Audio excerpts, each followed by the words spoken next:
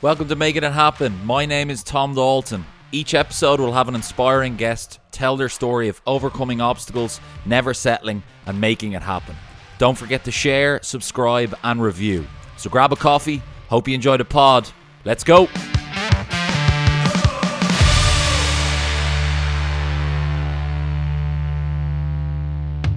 Okay, so we are live. Welcome to Making It Happen. My name is Tom Dalton. I'm delighted to say we are on episode number 49. We're nearly at the 50 mark. And my next guest is Eoin Conroy. Eoin Conroy is the co-founder and CEO of Titan Experience.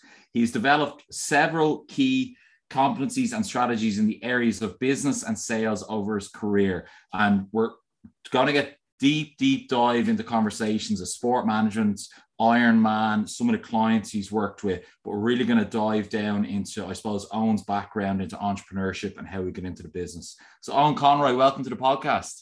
Thanks, Tom. Thanks for having me. So Eoin, like I start with most of the guests, growing up, childhood, talk to us a little bit about that. The accent is still pretty heavy. Clare man. I'm 44 now. Born in 77, grew up in Ennis, born in Ennis, originally lived in the town of Ennis till I was 8, 9, and then out to the parish of Dura, which is a rural village just outside Ennis, where I grew up. Eldest of 5, 3 younger brothers and a younger sister. Sports, obviously, no more so than many young boys and girls, dominated life, dominated day-to-day life. Always enjoyed the education side of things as well, if I'm being honest. Would have gone from Dura National School into St. Flannan's, which was, a big change for anyone going into secondary school at the time. And really enjoyed secondary school. Came out of Flannan's in 95 and then onto the University of Limerick. And through the education process, I guess, and I think back to childhood and first jobs. Just recently, I was doing a talk in Coláiste Eoin there in Slorgan, and it was around the career side of things, talking to young transition year, leaving cert students and asking them, any of them a part-time job. And a lot of teenagers now don't for, various different reasons, whether from maybe focus on education or summer school or whatever it is. But certainly, back in the early 90s, my first job as an 11-year-old was working in an electrical store, local hardware in Ennis. And truth be told, that's probably where passion for business and passion for sales and selling was born. So my first electric kettle when I was 11. And you can imagine the wide eyes I'm getting in Coláiste Eoin now as I'm telling these stories. But it was a great, I guess, way of finding your feet and engaging with people beyond the school system. So certainly very, very enjoyable time in my life, and then headed on to UL where I did business studies and marketing. Met my future co-founder Declan there. And I'm just back from London, actually. I was over at the weekend for London Irish against Wasps. And in 1998 on Co-op, I was given the opportunity along with a great friend of mine, Michael Dinky Condon, to go to a lot of the guys and girls were going to Dublin or Limerick or wherever the case may be from a Co-op perspective. But we got the opportunity to go to London and to Croydon and to the largest independently owned hotel chain in the time, Principal Hotels. And did a golf course, actually hosted a lot of the Premier League clubs on match weekends. And in so many ways, the hospitality DNA was always there with me, even though I was working as part of a business and marketing degree. My mother would have worked in the hospitality sector for most of her career. My dad was an engineer and loved that time in UL. Absolutely loved it. Loved Co-op.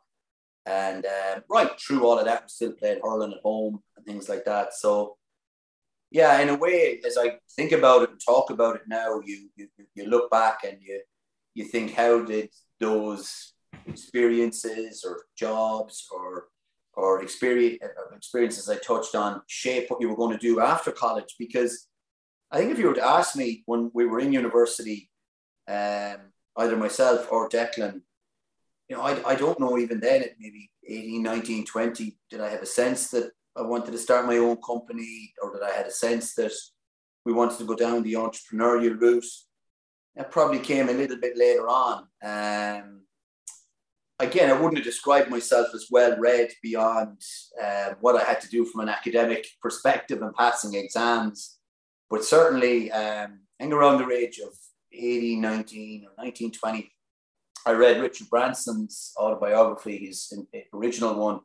It was called Losing My Virginity. And obviously, significantly dominated by the journey he went on, starting with Virgin Records. But I certainly remember falling in love with that story, and maybe that's where the entrepreneurial seeds were sown that maybe manifested themselves a few years later. But yeah, great times. And was there anyone, Owen, in your family growing up that had their own businesses going that you maybe thought this is something I could do, or was it more just college and meeting Declan? No, I was always. I remember, like, obviously, I think I mentioned my dad was an engineer, and like any young boy, and certainly the eldest, I remember being dragged out and fascinated with engines. My father was always obsessed with motorbikes, engines. I mean, he owned several motorbikes when he was younger, and would always be playing with engines, taking them apart, putting them back together. But I could not be more unrelated to that as a profession. I remember standing outside the hood of his car, and my hands would be shaking, holding the torch for him, as God knows what he was doing with the radiator, or I hadn't a clue what was going on. I didn't have a graw for it. But another interesting kind of dimension to that, and I can recall it fairly clearly, was for some reason, Dad was obsessed with saddles and bicycles. And the High Nelly, which is a famous old bicycle, used to have this monstrous saddle with springs and all kinds of vibration capabilities, or to sustain vibrations. And it was incredibly aesthetically not very attractive, but very much a fit for purpose for the old bicycle. And for whatever reason, Dad seemed to be obsessed with how he would change the cycling saddle, and he would have drawings. He'd bring drawings home from work. We would look at them. I certainly remember Dad and me and Dad talking about that. And I'm not sure if Dad had ambitions. I didn't ask him directly, or subsequently Dad, unfortunately, he's good.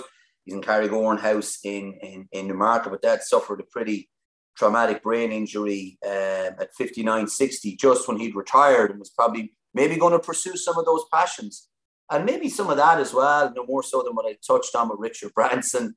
I remember like enjoying a lot of that dialogue with my dad, and could we set up a business? And I remember us looking at all kinds of saddles, and we'd look at the Tour de France, and we'd like, how could that saddle be fit for purpose, and things like that. So, but no, not Tom, in the kind of, I don't think there was anybody within the wider family network that owned a company. I think maybe one of the seminal moments there, I remember joining. I was very, very lucky.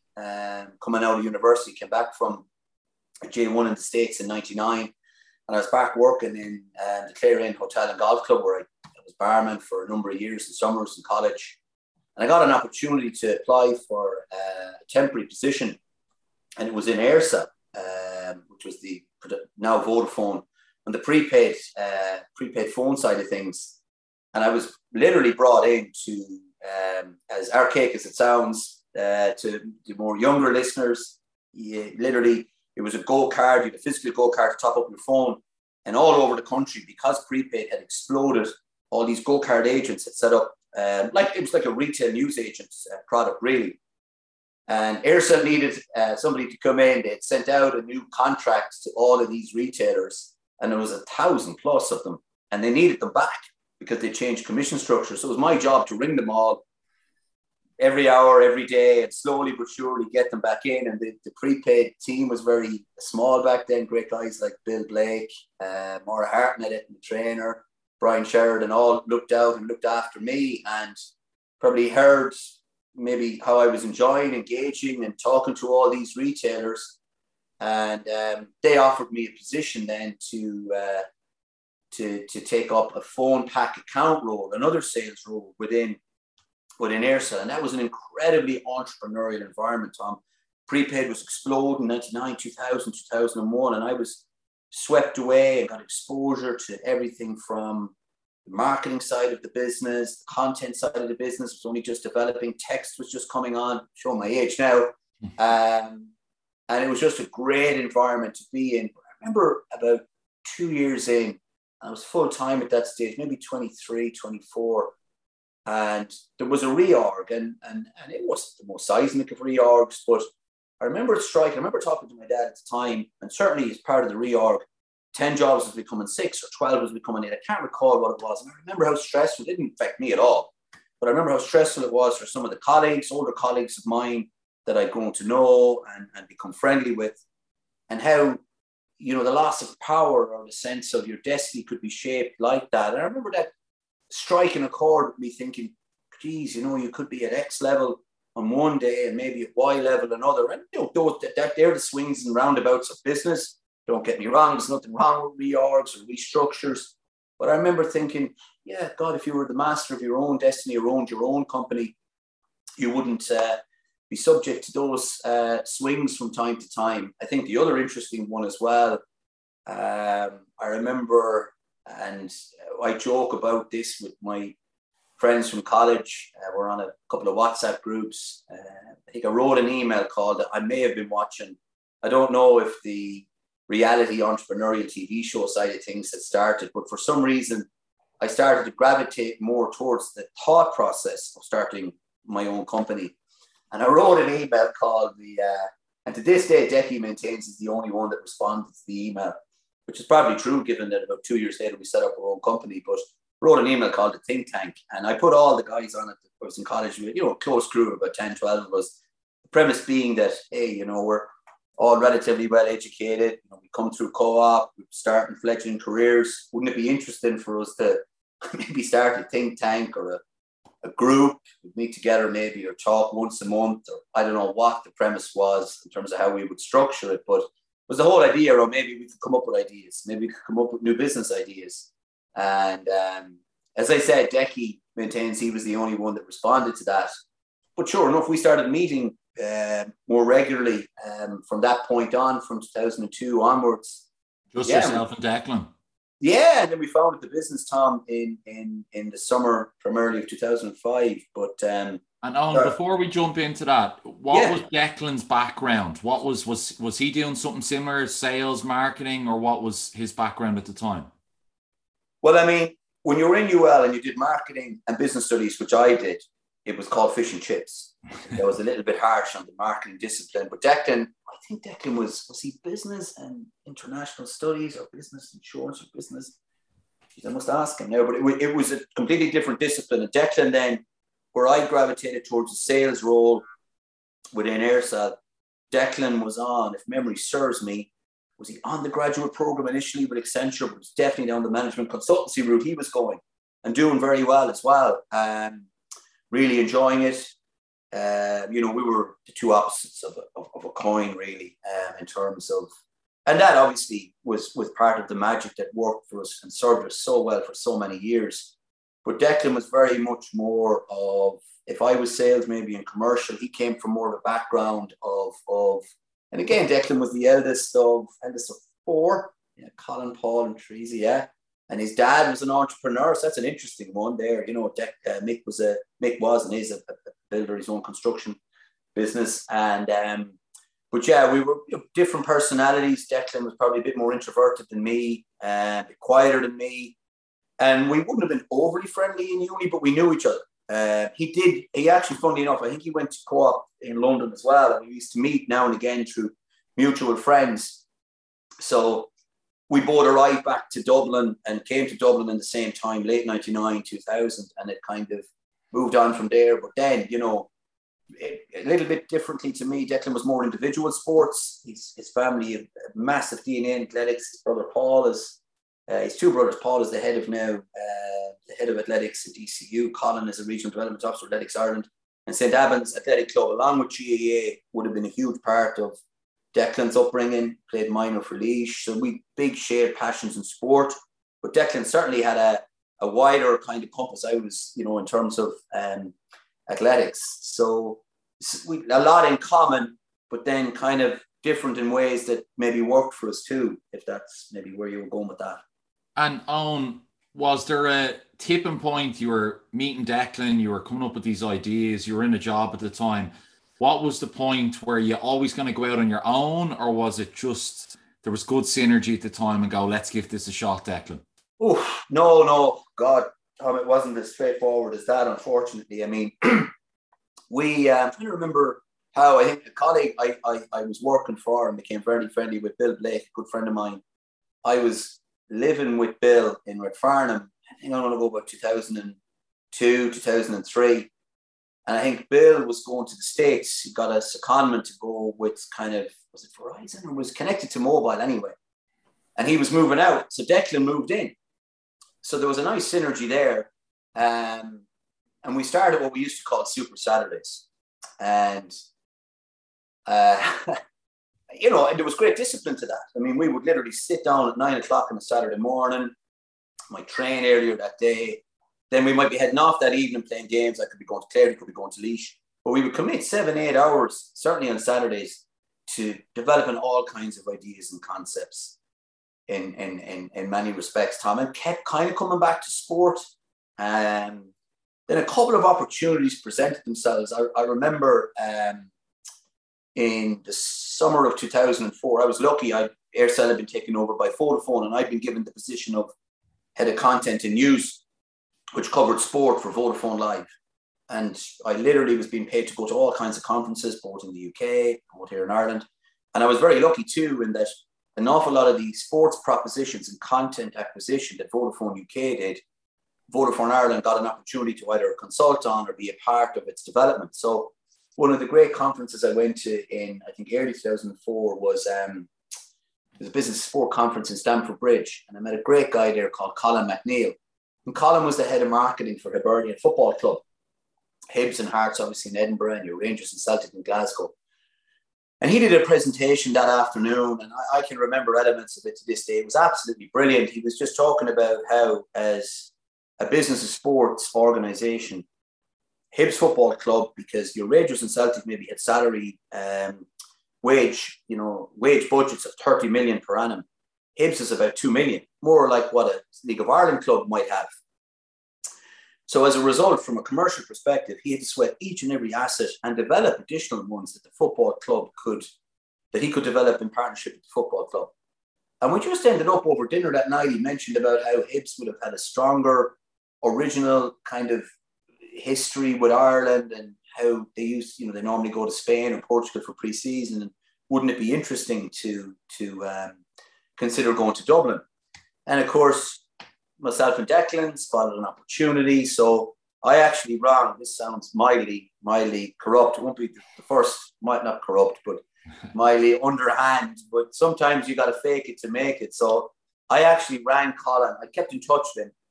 And I rang him about 2 months after the conference. And I may have inferred that I left Vodafone. I changed my voicemail. I took the Vodafone off my voicemail. I'm still in Vodafone. Because when you're starting up like that, Tom and Declan would tell you the same, and I'm sure others that have been on this journey.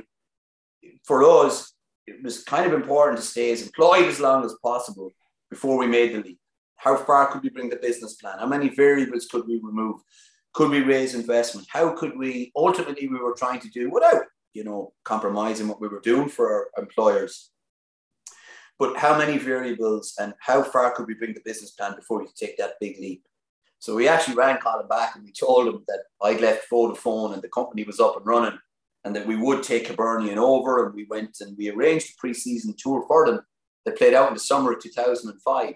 And we made no money on this, by the way. Not that we wouldn't have charged, but look, the naivety of it. We ended up organising 3 games between Shamrock Rovers, St. Pat's, and then at the European Capital Cultural Cup, famously against Cork City, Turner's Cross, 5,500 there.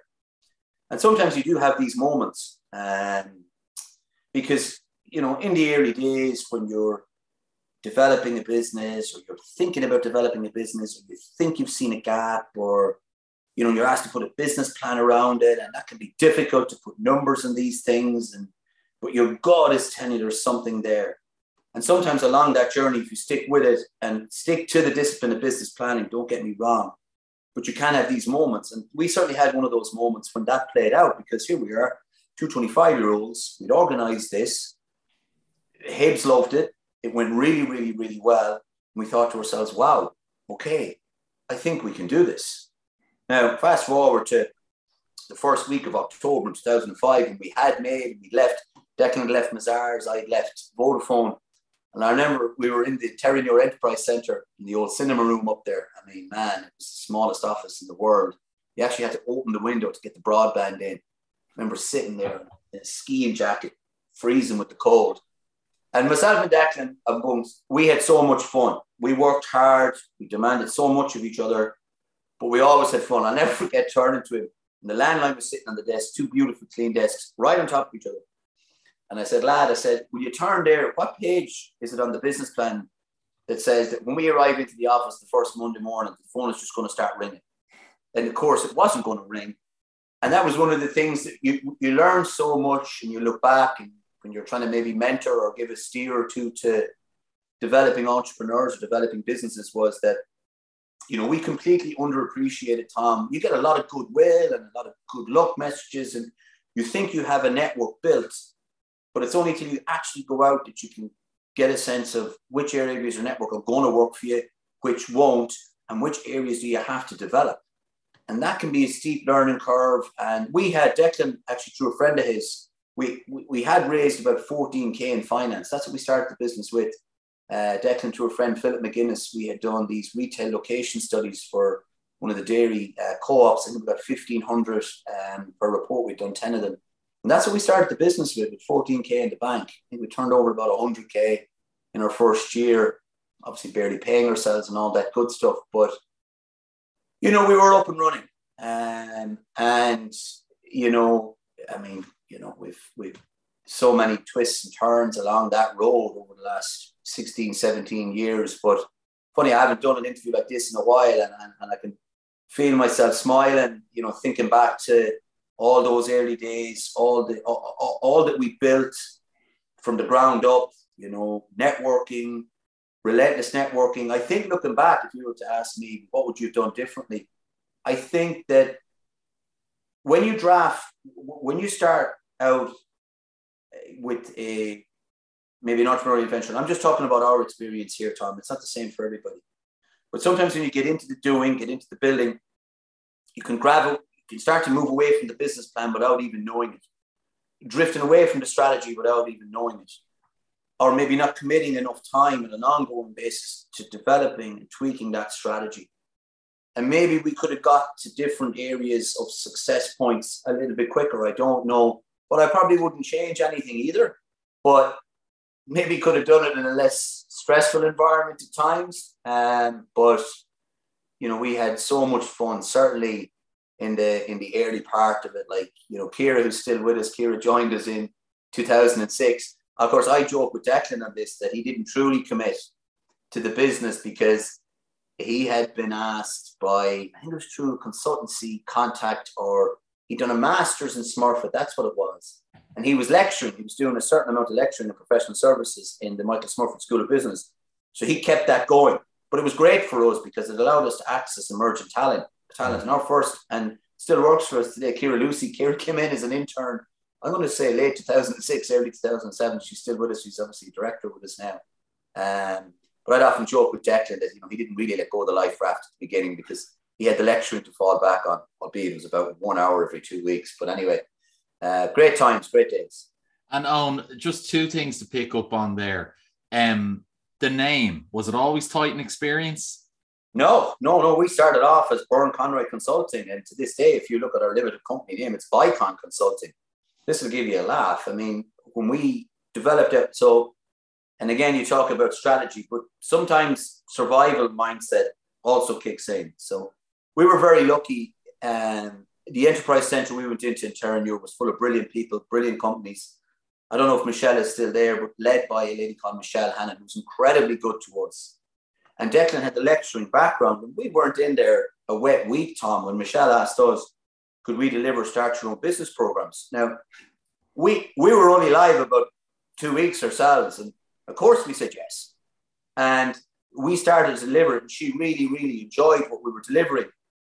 And would-be entrepreneurs that were coming in and registering for those courses So without it ever being in the business plan, we quickly built up a strong client portfolio of enterprise centers and other government-related programs that were offering soft skills and professional skills and business planning programs to would-be entrepreneurs. So in the first, which was great for us, Tom, from a revenue perspective, because we were able to deliver those over a 4, 8, or 12-week period and get paid. What we definitely would have underestimated at the beginning was the length of time it was going to take us to crack the infrastructure of a brand like Powerade, for example, was one of our first clients. And that was nearly a 6-month sales cycle. And if we didn't have the training side, we would have been in trouble. Yeah. And over the first 5 to 6 years, the training part of the business actually grew and grew and grew and gave the oxygen to the other side of the business. So we were still Byrne Conway Consulting right up to 2010. And we always had at the time, we were very lucky. We had the likes of Liam Griffin, the Griffin Hotel Group, who had the Monarch Destination Spa, who became a client, brilliant mentor to us, great businessman. Martin Donnelly from Clare, originally my own county, very heavily involved in the business of sport, gave us some early contracts and mentorship. Frank Cronin, great friend of mine, good friend of mine to this day. Frank was head of Setanta Sports, very good to us. And they were, and our passion was probably always more so in the sport, Tom. But it was only, we developed a pretty decent sized business over 3 or 4 years, up to about $1 million plus, I'm going to say, from a turnover perspective. Again, profit, we could have been doing better, but we were building. And then when the Celtic Tiger and the economic fallout from that, we were left with a big decision. Did we see our future in the business of sport, or did we see it in the training side?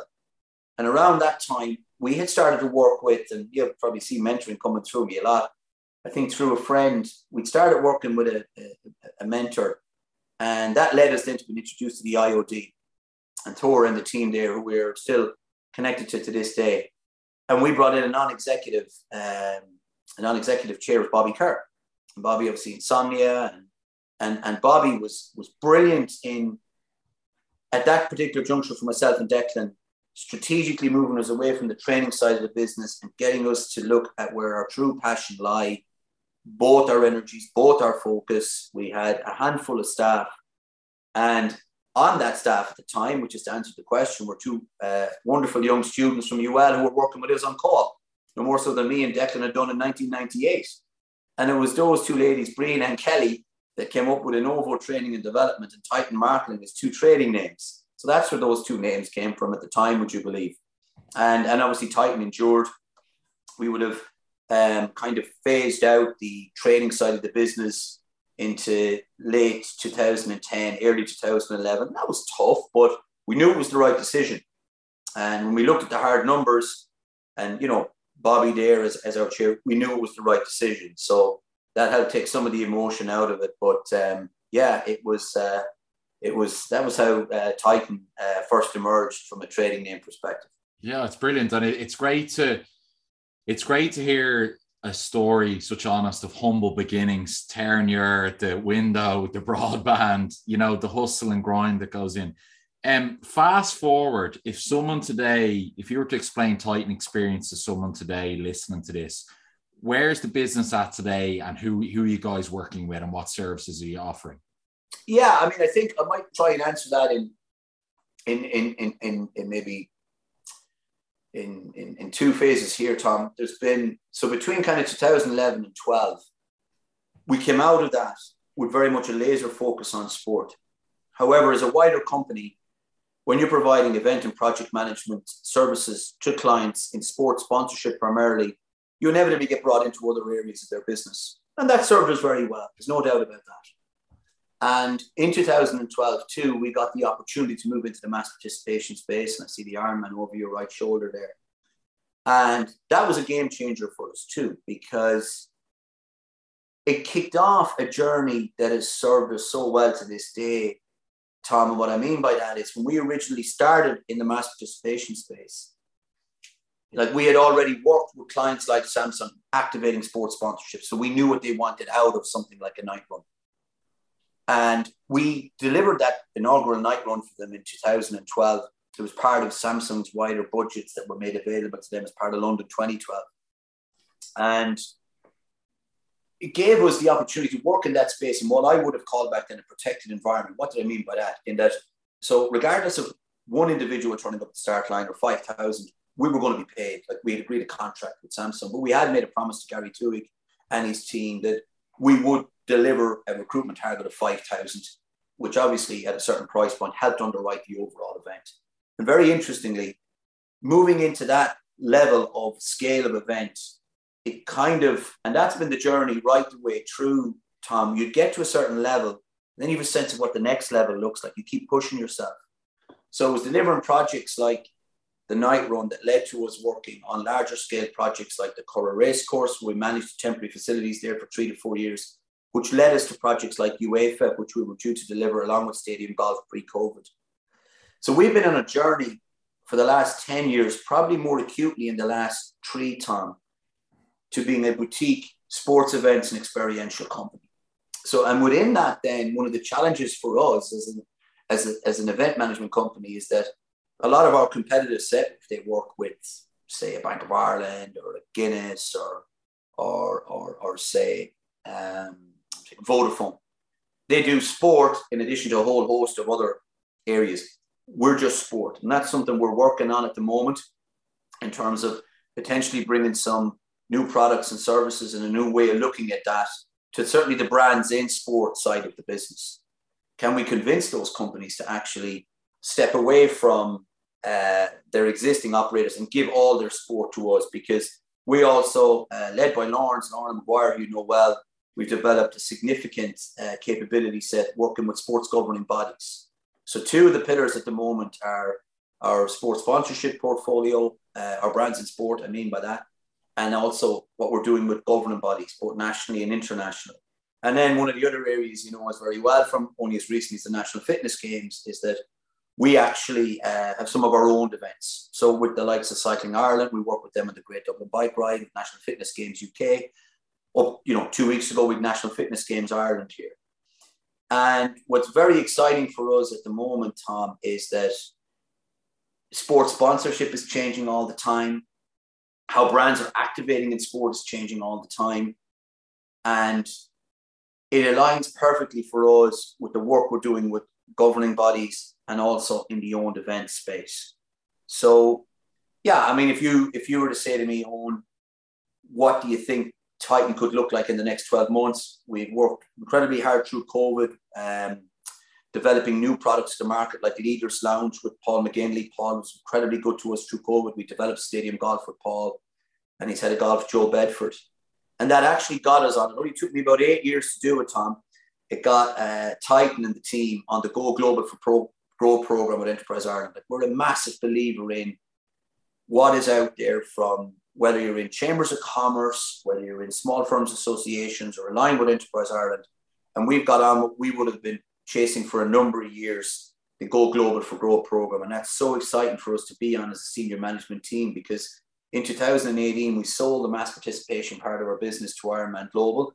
And that was the beginning of a new phase for the company, because through the earn-out, which took 3 years, Declan has stayed with Ironman. And I've moved on as CEO of Titan, and obviously built a new team in and around myself as we look down the lens of 23, 24 onwards. And ultimately, I mean, where are we going? Well, you know, I've always believed that from a sports management perspective, and what I mean by that, when you think about companies like IMG, you think about Essentially, you think about CSM, that Dublin could certainly deliver a sports management and events company that can compete on a global stage with competitive sets in London, Paris, and New York. And one of the brilliant journeys that we were enabled to go on when we were successful with the UEFA 2020, we did that on the JV with Octavo, was we got to see Titan equivalents working with all the 12 cities that were originally going to host UEFA. And we did our first event in the UK, and sometimes imposter syndrome can be a devil, especially in terms of maybe holding you back, in terms of, are we good enough? Or, are we losing the run of ourselves trying to, reach for that?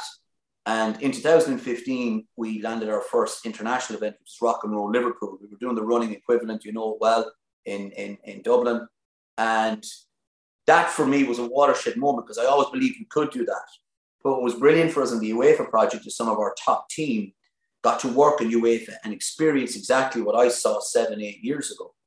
So we're really, really excited about the journey that we're on at the moment. And, we are looking to follow in footsteps. You look at, for example, what Rothco achieved, a creative agency out of Dublin 6-7 years ago, having been obviously competing nationally and at a certain level internationally, landed some key global clients and put them on the radar of Accenture. I think it's Accenture Interactive, Accenture Digital, and it was a multi-million euro sale, and it's still an international agency operating out of Dublin. And you look at so many other areas of sports, Tom, whether it's golf, whether it's football, whether it's you name it. I'm kind of on a stream of consciousness here, but we compete brilliantly internationally, and I don't see why a deeply talented team out of Dublin can't be delivering the same to the international market from a sports events and experiential perspective. Yeah, absolutely. Great to get a full circle of where you've come from. Owen, if I go back for a second, not even go back, I understand a lot of people maybe listening to this, maybe thinking of starting their own business or maybe have their own business or a little side hustle or thinking of maybe their own venture. How important for you was networking, power conversation, meeting people, knocking on doors and getting out there? Very important, incredibly important, Tom. I remember though, and I think one of the things, it absolutely was crucial. What I didn't do, and Declan tried to bring me around to, and I eventually got there, was to put as much structure on that as possible. And what I mean by that is going to the right events. Look, you've got to take a punt on certain ones and things like that, but trying to go to the right events, meet the right people, and follow up in the right way. And, there are so many ways in which you can hedge your bets on that. And what I mean by hedging your bets is improving your ability to deliver when you're in those environments. So two crucial books for me in that space, and audiobooks now are, one is Dale Carnegie, How to Win Friends and Influence People. I've read that maybe 5 times in my 20s and into early 30s. Amazing book. And also, not too far off, it would be Malcolm Gladwell's Tipping Point. Really, really compelling read. And the beauty of both of those books too, Tom, is that they're not like your traditional format of a business book. I'm not saying that your listeners don't want to not read a business book. Like a more recent publication that's really exciting and kind of talks to those two books in a style is Bob Iger's Ride of a Lifetime. Good friend of mine recommended recently, getting stuck into that, and I did, and it was absolutely brilliant. Now that is kind of connected to Tom, to maybe setting up a business in the creative space, the soft services or professional services space, but networking and engaging people, and that probably, there's no doubt about that, that's become a little bit more complex in the current environment that we're in at the moment. And that's something certainly that's not lost on us, and how we engage and pitch and meet with clients has changed quite dramatically in the last 2.5 years. But, I can't, but look, I was at an Executive Institute lunch there 2-3 weeks ago, and there was 600 people at it. Were people hanging around as much as they used to? Probably not. But again, there are brilliant networks and platforms out there. And you can, Dublin Chamber of Commerce, I think I mentioned the SFA, county and city enterprise boards as well are brilliant resources. And then talk to those too. Open yourself up and don't be afraid to have conversations with, the heads of those enterprise centres and their wealth of information about, where you could network or what might work for you. But certainly applying a level of structure to it, because you've only got a certain amount of time in a given week. You've got to be as selfish about that time as you can.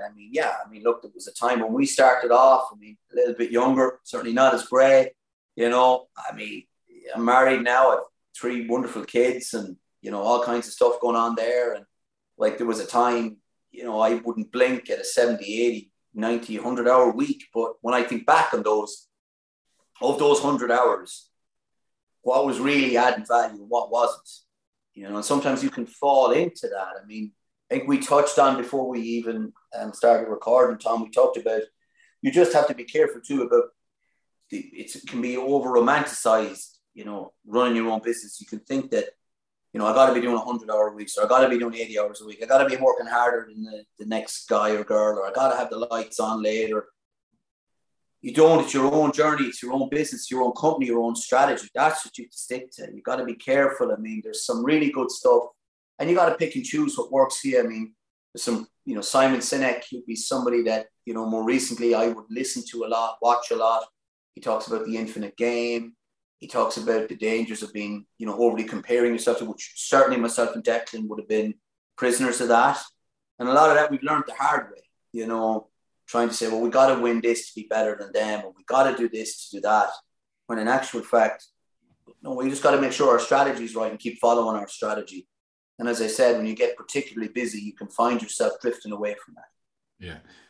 I'm conscious of time, Owen, and I want to try and fire a few kind of. Well, I'm okay about for another half an hour, 40 minutes, but I'm sure your listeners need another half an hour, 40 minutes. You've talked about, I suppose, what do you love about business, and what is there one part you maybe dislike or loathe a little bit about business? The only reason I ask is, as you say, business can be glorified, entrepreneurship, especially in 2022, social media, all you see is the highlight reels for people. And I think sometimes having an honest conversation of what people actually do and don't like is just interesting. No, it absolutely is, Tom. I mean, you know, there's been, you know, we focused a lot on the high points over the last 35, 40 minutes or so, and there's been some really tough days as well. But if you were to ask me, I mean, I would consider myself very lucky in that, you know, I played sport to a certain level. It certainly wasn't good enough to play professional sports. The closest I came to inter-county hurling was 1 year with the Clare Intermediates, but I've always loved sport, and a source of real joy and real education for me, and being able to have one of my passions be a business and career pursuit is a special place to be. But you want to do it as well. I mean, a lot of it for me as well, Tom, is am I maximizing my potential? I love working with people. I mean, I'm blessed in my senior team led by Lorna Maguire, and we're building, I suppose, the second phase of the company's history at the moment, and working with that team, trying to lead that team as best I can, learn from them, inspire them, develop them. I mean, you get a huge amount of that. You probably saw that yourself in the National Fitness Games. There's a huge amount of the team there you've never even met before. And you certainly get a huge amount out of seeing them achieve, seeing them deliver. And that applies probably more specifically to the type of industry that we're in. You love winning too as well, Tom. You love the challenge of it, the competitive nature of it. But that comes with the other side of them when you don't win and when things don't work out. I mean, myself and Dec, I think we nearly went to the wall. I mean, I'm talking about we had an overdraft of about 20K. I think in 2009, it's a great story where I'm on my honeymoon in Los Angeles, and my wife is down on the beach, and I'm waving down at her, and everything is great. And Declan is actually heading to Ulster Bank in Tala to try and plead with them, although we were supported by a great guy in Ulster Bank, John Boyle, who's a friend to this day, that we had invoices coming in and we weren't going to go to the wall, but they were thinking about it. Tom. They were stressful times. Last 2 years has been very, very stressful because, you know, sometimes you can put too much pressure on yourself and create so much noise that you can't see the wood from the trees. And that's why having brilliant mentors around you can help you steady the ship and see the wood from the trees, and being open enough to listen to your team. You know, I'm still making mistakes. Probably in the first 6 months of COVID, I kind of half shut down on the team because I was kind of thinking, well, we were on the cusp of, you can imagine, Tom, we were on the cusp of UEFA One, about to deliver that. One of the biggest contracts in the company's history. Stadium golf with Paul McGinley. And then bang, COVID came. And I probably threw it all on my own shoulders. And what I mean by that is, you know, the team managed us and delivered brilliantly for us to grow through COVID. But I should have been more open to them with some of the stresses I was feeling, some of the pressures I was feeling. But I felt that if I shared that with them, that they might leave because the sports sector had closed down. So I'm learning, and that came out in some really good sessions that were facilitated by a brilliant mentor of ours. So you are learning all the time, Tom. That's the other exciting area for two. And with sport as well, it gives you a platform to be in a sector that can add real value to and really nice special moments. We don't talk about them that much, but like over the last 10, 15 years, leveraging our network at Titan, whether it's, you know, getting jerseys signed discreetly for charities or for, you know, people in vulnerable areas or vulnerable ways or contribute like that. Sport has a magic. There's a brilliant video. Mark Cuban is talking about the Dallas Mavericks and why he bought the team. He talks about the magic of what sport can deliver, a bit like music. You know, it's a different type of business. And I remember, you know, thinking to myself, you know, and I mentioned my dad earlier, and compose myself here now. I mentioned my dad earlier, and you know, you know, the last number of years I've been thinking about, you know, how can we add value to others that, you know, maybe sport can offer a platform to. And we just about, I think you met some of the guys at a couple of weekends ago. You know, it's a brilliant organization led by Trace Coveney called the Together Academy. And I actually saw them. How did I see them? Doing the hacking for the All Blacks. And it's a brilliant organization. They're doing a personal development and business development and work development programs for young adults with Down syndrome, because 95% of adults with Down syndrome have no job prospects. So we had them into Titan. It was brilliant for the team. The Together Academy students are just another level in terms of energy, in terms of enthusiasm. They brought a huge amount, and then they worked the weekend at the Together Academy with us. And sport gives you those platforms too. So that's, I suppose, another reason why I suppose I'm 15, 16, 17 years now, and probably can't see myself working and never say never, but certainly for the foreseeable future, it still has a stronger hold on me as it ever had. Brilliant. And Owen, you mentioned mentors there. Is there any mantra or advice that has always stuck with you over the years that, I don't know, you live by or helps you through challenging times? Or God, I'm trying to think now. So many great steers at different junctures we've gotten over the years. I mentioned some of the guys earlier. I think definitely the one that I'm trying to live by at the moment, Tom, is giving my team the space to flourish. Like at times when you're the founder, or at times when you've, I guess, seen yourself as ultimately kind of, well, I'm responsible for the success of the business. It's on my shoulders. It's on my, actually, if you can get out of your own way and allow other talent to come up alongside you and work with you and open yourself up to that, and then give them that responsibility, it's amazing how much they can flourish. Because for me, as kind of the CEO in the last 2-3 years, I've been very lucky. A friend of mine, Patrick Hickey, recommended me working with Ian Kingston.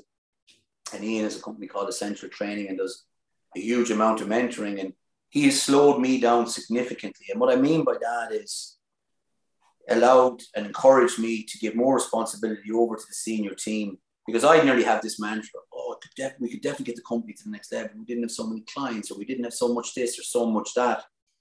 And certainly as a senior team now, we're probably more connected than ever. We still have a way to go. We're working on like the Go Global for Program at Enterprise Ireland now as a platform for us, as for 5 of us, to shape the future of the company. And we're doing that in collaboration with the rest of the team. And that takes, and that's a world away from, there was never anything around it. Myself and Declan 15, 16 years ago. And if the company's going to be successful, it needs to have that level of alignment. It needs to have that level of I'll tell you one of the brilliant books I neglected to mention earlier. And look, going through some challenges at the moment, but it's a book kind of around culture. It's called, Netflix, No Rules, Rules. And within it, and look, you got to be so careful, because if you're going to go into that space, you got to put your own shape on it. You can't just say, well, Netflix are doing it that way, so we're going to do it that way. You got to, and certainly that's something that the senior team are doing at the moment in terms of shaping our future. But definitely one of the things that came through was, how can you, as a leadership team or a CEO or a COO or whatever teams you're leading, how can you provide a platform for your team to excel? And we're starting to meet more frequently. We'd probably our first, in-person town hall and about 2-3 weeks ago. And it's just so encouraging to see all the young voices in the room. Some had to be teased out a little in terms of making contributions, but them feeling connected to that they feel they have a space to contribute. I think that's one of the big things for any of us that are in leadership positions in any organization. Can you create the space for your team that they really feel that they have a safe environment, an environment in which they can flourish, enjoy themselves, and really contribute, because they care, and not a huge amount of them, they do care. They're spending 40, 50 hours a week, and that's probably more so. Like, I've got loads of advice from different mentors over the years, Tom, there's no doubt about that. But probably the one that's certainly more seismic for me in terms of the development, my development, and maybe helping so I can contribute to the future of the company is that's what I'm working on, quite a lot at the moment. Brilliant. And last two on here, if you could have a question we kind of ask most of our guests, if you could have a meal with any 5 people, dead or alive, who would they be? 5? Yeah. Good Lord, Tom. I've had a couple of guests say Adolf Hitler, so we're open to anything. Yeah, no. I mean, dead or alive. I mean, some that I'm intrigued or I've spent time with, and I immediately kind of start to gravitate towards them, if I'm being honest. I think Tom Brady would be on that list. There's no doubt about that. I hope you're watching this documentary on Disney at the moment. Yeah, I know, Man in the Arena. Listen to another book. I think Bob Iger would definitely be on that list. That's Mr. Disney, is that correct? That's Mr. Disney. I think Serena Williams, without a shadow of a doubt, would be on that list. I'm actually nearly pulling from some of the wish list guests that we have looked towards, or we would love, that we feel could deliver, compelling to. I'm at 3 there now. I think anyone else I'd love to have dinner with my mother once more. Yeah, certainly would. I think, you when you get to that point in your life, I think Mam is now, she'd drive everybody absolutely cracked. But certainly herself and Serena Williams get on. She's a tennis nut. So that's a start. Who else that I've been really inspired by or I've watched? I thought, wow, that's absolutely incredible what they achieved. Ask me another question. I'll come back and I'll give you that 5th one, right? Let it percolate away there. You've mentioned book recommendations, a couple there. Is there any other books that stick out to you? And then, is there any habits or systems, maybe it's an application on your phone, or maybe it's something you do weekly, that has helped you, that could maybe help the listeners? Yeah, well, look, very interesting, actually. I was asked by, through a mutual friend, to talk to a young up-and-coming, I won't say what sport it is, to be unfair, but they're looking to become a promoter, looking to become a manager and an agent in a particular sport. And they were, and he's 28, 29. And what struck me, incredibly busy. And I could see myself in him like 15, 16 years ago. And I could actually see, I in researching for the call, I looked at certain stuff I had asked him to send me. I came across a picture of him. Great looking fella. And I could actually see the stress and strain of entrepreneurial life on him. I could see it in his face. I could see the redness. I could see the tension. And certainly I was lucky enough in one way, Tom, playing sport regularly, that I took sport for granted. But when I retired from playing hurling and stuff like that, exercise is so critical. And actually time away from the phone is so critical in terms of just headspace for yourself, number one, and allowing yourself to think about the business or think about other aspects and freeing your mind up. Because when you're in those early days, it is, and it often was for us for years, last thing you thought about at night, first thing you thought about in the morning. So exercise or whatever that looks like for you, whatever, it could be reading a book, it could be listening to music, whatever it happens to be, what can take you where you need to give between the ears a break. You really do. You really do. So that's certainly one. What was the other part of that question? Sorry, Tom. Just any other book recommendations? I suppose for me, one of the biggest things I learned this off a mentor. Every Sunday evening, I spend 20 minutes to plan the week ahead. It is a non-negotiable. And I plan what are my highest achievers, what I've got to hit. And it's the best thing. It relieves me stress throughout the week once I know what to do. But just ask, is there a system? Is there an app? Is there a to-do list? Is there something that, but exercise, that's a brilliant tip there. Taking time away from the business. Yeah. De-stressing the mind, getting out for some fresh air, some movement, whatever it might be, can. Yeah, certainly. I wouldn't have the rigor you have there now in terms of the and when I've tried and worked with everything over the years, I wouldn't have that rigor. But one of the things I've started to try to do, right, because sometimes too, especially when you're a husband or a father or a brother or a coach or whatever it is, and you have your own business and your own company, it can be hard to be present in the moment because you're there, but are you really there? There, you're sitting there and you're listening to your significant other and you're chatting away. You're like, yeah. In the back of your mind, you're like, God, I wonder if we close that sale or week next week now or whatever it is. And what I have started to do, certainly on weekends, is if there's something big that knocks around in my head, draft up an email and I send it to myself and I shut it down. Because if I don't, like you said, even with the rigor you're bringing up, I hope that then from your perspective as Sunday evening allows you to put your feet up, watch Downton Abbey or whatever Tom Dalton's current poison is, but it allows you to switch off and you're present in the moment with family and things like that or whoever that needs to be. So I would be. It's not as rigorous as what you're doing, Tom, for sure. But that is my way of taking that out, putting it somewhere, and I know it'll be ready for me there on Monday and free you up because certainly cognitively, you need to be able to rest. You need to be able to give yourself a chance to break. And if I was going to have one other individual at the dinner, I am certainly leaning towards, I can't help it.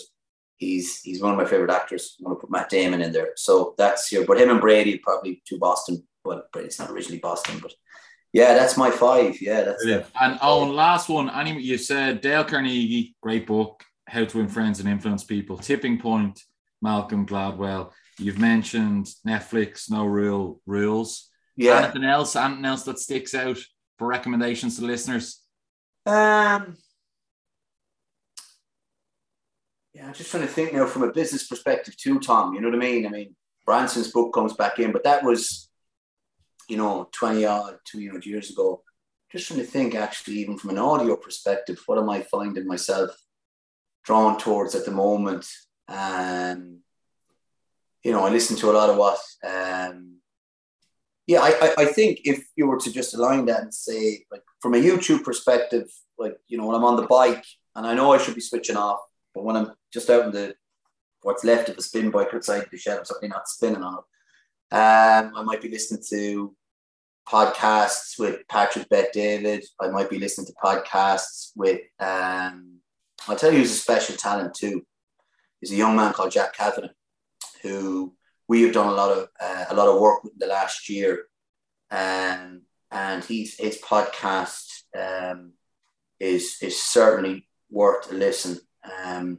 He is an incredibly talented young man and for various reasons has a unique perspective on life that deserves listening to. So it's not a book, but I think the way things are changing now, audio and all of that side of things. Yeah. So brilliant. Well, listen, I just want to say a massive thanks for your time. And I have to give a shout out while we're recording this. Just the reason I was asking you, probably pushing you on the networking questionnaire earlier, is I never forget teaching a fitness class in Dundrum and Kevin O'Halloran coming up to me, and he saw, I suppose, the drive or ambition or me wanting to do things. And he says, you need to meet a friend of mine, Owen Conroy. So I just want to say a big thanks to Kev, and I'll send this on to him so you get to listen to this, because networking with yourself, meeting you, meeting the team, and the relationship we've had over the years, be able to work together and do events together has been amazing. And it's been great to see your drive and how your business has grown over the years. So just wanted to give Kev a shout out. No, not at all, Tom. It's very interesting. And I remember when you first came into me, and, you know, it's something that an awful lot of the time, you know, those that are trying to develop, you asked me something earlier, and I was going to ask the question, I was going to answer it, and I went off, as I sometimes can, on a tangent. I think sometimes if you can find individuals who have maybe walked the path that you're attempting to go on, it's gold. And I've been lucky in that way, especially in the last 2 to 3 years, with a couple of specific mentors. And I think if there was one other thing, and I do preface this now by saying structure and strategy, and some of my team that are with me a little bit longer than 3 years will be laughing if they do happen to listen to this, going, because, you know, I would never always that way aligned, because I came from a commercial role, I was driven, I had to deliver targets to the company, etc. But I have lived by that kind of mantra. I don't know if it's entirely Michael Jordan's quote, but, you know, you miss 100% of the shots you don't take. But that's not to say you take every shot, but it's just and don't be afraid. I mean, I certainly can't recall any time in my own career where a mentor has said no or someone has turned down. I think there's always that kind of community aspect there to kind of reaching out to others, because it can be tough, it can be lonely, it can be scary, and sometimes, like in many other aspects of life or mental health, you're talking to someone who's lived through that. I mean, look, I'm sitting here in front of you, and probably, you know, I remember, and I shared this example with that young man I was talking to only last Friday, and I asked him, you know, what's the future for the company? He's built up a certain amount of talent, and he's managing a certain amount of athletes. And I said, show me what the company's going to look like. Or can you tell me what the company's going to look like in 2 years? And sure, in fairness to him, it was all about what he was going to do for the talent. You know, it was, you know, strategy and vision and structure. He still has a way to go there. But I, you know, said to him, you know, we're still, okay, second or third time around, we're still living that. Because when I was asked a similar question by one of our mentors about 3 years ago, before any COVID, he said, that all sounds great, Owen, but that's like a stream of consciousness. And that mentor was honest enough to say that to me. So the other thing too, when you meet mentors, it may not always be sweetness and light.